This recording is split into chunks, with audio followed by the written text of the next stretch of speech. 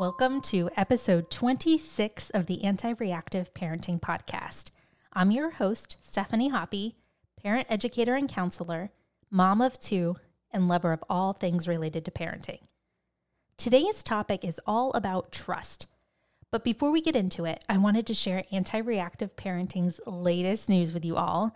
Anti-Reactive has launched a subscription service. We have been working on some premium content to share with our listeners, including an exclusive podcast series by Life Fatherhood called Daddy Date, where you can listen in on healthy, values-based conversations between a dad and his daughter, a monthly newsletter, shout-outs in future episodes, and more. You can find the link to our premium content in the show notes, and we are excited to see you over on our subscription page. All right, so today we are talking about trust and the level of trust you have with your kids. Take a moment to think right now about how much you trust your kids. Is the level of trust high, low, or somewhere in the middle? How confident are you that when faced with a hard choice, they will do the right thing? There's not a right or wrong answer here. Actually, the only right answer here is an honest one. Okay, now that you've thought about that, how satisfied are you with the level of trust between you and your child? Trust in the parent and child relationship is something that needs to be continually nurtured and reinforced. Trust can be established, but it also has to be maintained, especially as your child grows and experiences more freedom and more ownership over their life and their choices. With every new responsibility or new experience, ideally, we as parents watch over them and evaluate how well our child handled them, and we can then determine whether or not it was a good idea or if it was something we need to wait a little longer on before attempting again. One of the defining principles of anti-reactive parenting is that as parents, we are raising our children to be future adults. I talk about this idea in episode 2 of the podcast, so feel free to go back and listen. But one of the implications of this principle is that it's important to give children opportunities to take on responsibilities and roles that prepare them for adulthood, which is when they should be 100% fully responsible for themselves. As I raise my own future adults, I'm regularly looking for opportunities to allow my children to take on new responsibilities or participate in day-to-day life in new ways. And as I select these new opportunities in an intentional, anti-reactive way, I can also keep a watchful eye on how things go and determine the level of trust that accompanies the choices my child makes. But allowing these opportunities requires a bit of a leap of faith, which is why it's so important to keep that watchful eye. Let me give you an example. Their whole lives, I've taken my kids to the grocery store with me. Is it easier if I don't? Or if I just have them delivered to my house? Sure, absolutely. But the grocery store is a great place to learn all kinds of things across all of childhood. So it's important to me that I include my kids in the experience. This is when they are exposed to new types of foods, which help develop curiosity around healthy food choices. It's a rich environment for learning new vocabulary and basic math concepts. And as they've grown, we're now talking about nutrition and how to read food labels and determine what's a good price for different products and how to decide which version of a product to pick off the shelf. There's just so much learning that can go on in the grocery store. But one of the most important lessons of all are the safety lessons we've worked on, particularly when entering and exiting the car and walking through a parking lot and staying safe while I load up the car and I can't keep my hands on my kids. A major rite of passage in our family has been when I've asked a child to walk the grocery cart back to the cart corral and walk back all by themselves for the first time. My 2 major personal criteria for this new responsibility are 1, being tall enough to be seen by drivers in the parking lot and successfully be able to drive a shopping cart by themselves. And 2, demonstrate they know how to listen when I'm giving them safety directions especially in the parking lot, and understand that safety should be taken seriously. Once the time has been right and the cart has been emptied, I have asked the child, would you like to walk the cart over? Around the age of the older side of 6, I would say. And it is a total thrill for them. And neither one of my children let me down when it was their moment to do this for the first time. I stood at the trunk of the car and watched them and the aisles of the parking lot like a hawk the entire time. But even without me having to say anything, they both knew to stop and look both ways several times before crossing the aisle of the parking lot or walking behind a car. And on the outside, I exuded total coolness to let them know I was fine and not worried at all about what was going on. And I was passing the responsibility totally over to them, even though, here's a secret, I really was pretty nervous myself because they showed me that they were taking on this new responsibility and they were showing me they were taking it seriously. So was it important to me that I showed them that I was totally cool with this? And sure enough, in the case of both of my kids, these moments built up a whole new level of trust, which is really awesome. I trusted them to use good judgment to be safe and responsible, and they learned they could rise to the responsibility challenge, make good choices, and grow in their confidence in the march toward adulthood and personal responsibility. So, how do we even establish or build trust to begin with? If you've been listening to this podcast for a while, then you know the answer. It's built through consistent use of a values system. Trust takes work, but it begins with getting everyone on the same page. My husband and I are intentional every single day about teaching and reinforcing our value system. We teach personal responsibility for actions, keeping your word, and owning up to your mistakes. And we aren't hypocrites about this either. We hold ourselves to the same standards we hold our children to.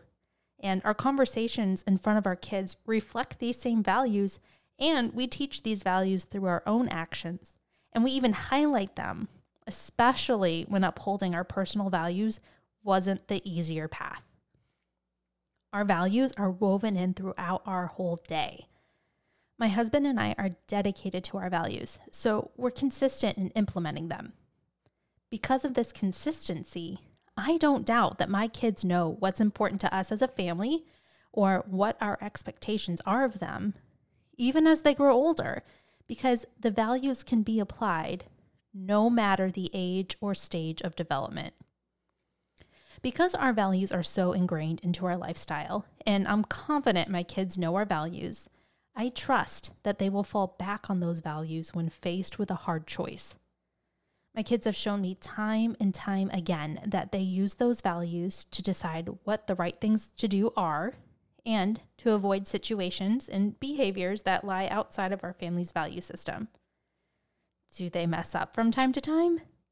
Of course they do, and I expect them to.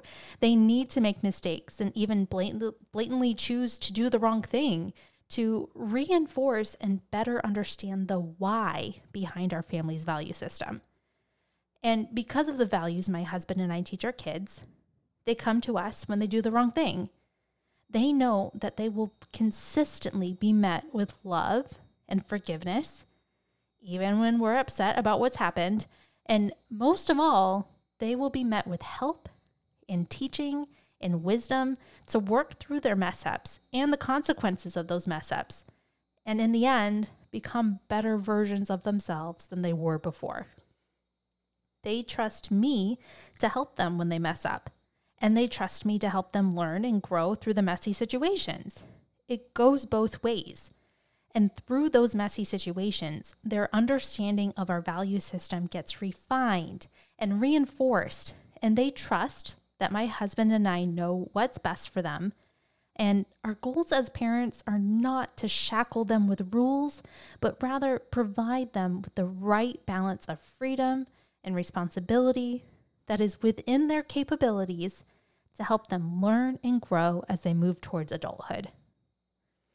I don't know if I've shared this before, but I'm the youngest of my parents' 2 children. As the youngest child, I was a careful observer of what went on as my older brother blazed the trail through a childhood.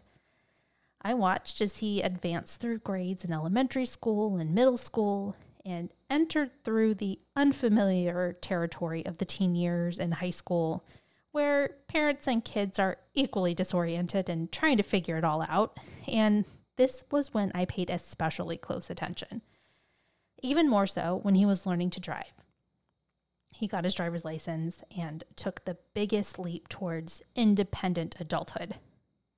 The state my brother and I got our licenses in had a law about not having any passengers in the car for a certain number of days after getting your license for the first time, with the idea being that a brand new driver should be focusing on getting comfortable driving on the road safely, all on their own, without your teenage hooligan friends distracting you and creating potentially dangerous situations for a brand new driver with an underdeveloped prefrontal cortex.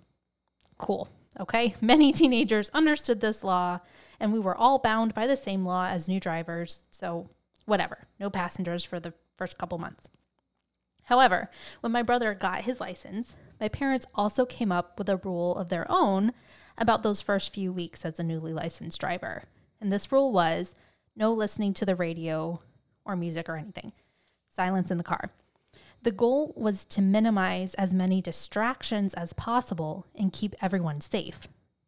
My parents were clear about this rule when my brother was first learning to drive, long before it was even time to think about taking the driving test, so there were no surprises. Again, as the younger sibling, I clocked all this as expectations were laid out, and my parents navigated what I have to imagine is one of the scariest parts of parenting, which is teaching your kid to drive. And fortunately for me, I was raised in a house with strong, consistent values, and when it came my turn to learn to drive, I was clear on the expectations and what they were going to be. I wasn't wondering if the rules were going to be different for me than they were for my brother. I didn't even bother to ask if maybe I could be an exception to the rule. I knew better than that. I told my friends what the rule was going to be for me when I was driving, and it wasn't even a big deal. So the monumental day came. I got my license, got out on the road for the first time on my own, and guess what I did? I didn't turn on the radio or put in a CD or anything. No music, no distractions. And I thought it was great. I was glad it wasn't even something I had to consider and learn that it might be a problem as a new driver. I felt more confident that when the rule was up, after however many days had passed, I don't even remember what it was, but I was confident that I would be ready for the added element of music as a distraction in the car. And here's the best part of the story, though.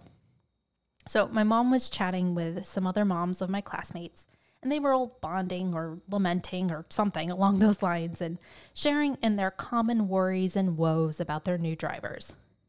My mom told another mom about the no radio rule, to which the other mom retorted, "Well, you know she's not actually following your rules, right?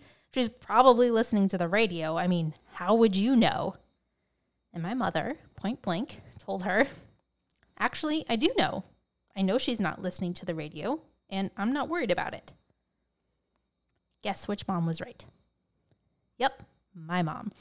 I followed the rules because of the mutual trust between myself and my parents. I understood their rule and the why behind it. They trusted me to adhere to the values they taught me, and all was fine in the world. My parents never had to outwardly wonder or worry about what I was doing or not doing based on trust and on truth. I mean, I'm sure they still worried, but lying or breaking rules wasn't an issue. Now, admittedly, I am not a natural boundary tester, but plenty of kids are, and these are the ones that need the consistency more than anyone. They need to know that no matter how many times they run into the fence that denotes the boundaries based on your values, that fence is not coming down and the rules and the expectations are not going to change. And they need to show you that they are worthy of your trust by being responsible with the new opportunities for increased freedoms as they grow up and continue to keep coming to you when they make mistakes in order to learn and better themselves. Like I said, trust needs to be continually nurtured and reinforced. And living by a defined set of values within your household gets everyone on the same page and talking the same language and enhances trust both directions on the two-way street between parents and kids. It takes work, but it will make a huge difference on your quest to raise your future adult. All right, that's it for today's episode, my listeners, and I want to thank you for tuning in. If you continue to enjoy these episodes, we invite you to help this podcast grow by leaving a quick 5-star rating, and if you're feeling extra, a positive review. These ratings and reviews are much appreciated and help others to find this podcast in their mission to become better parents. Don't forget to follow our podcast and add it to your library so you don't miss an episode. All right, until next time, parent intentionally, plan for what's to come, and be anti-reactive.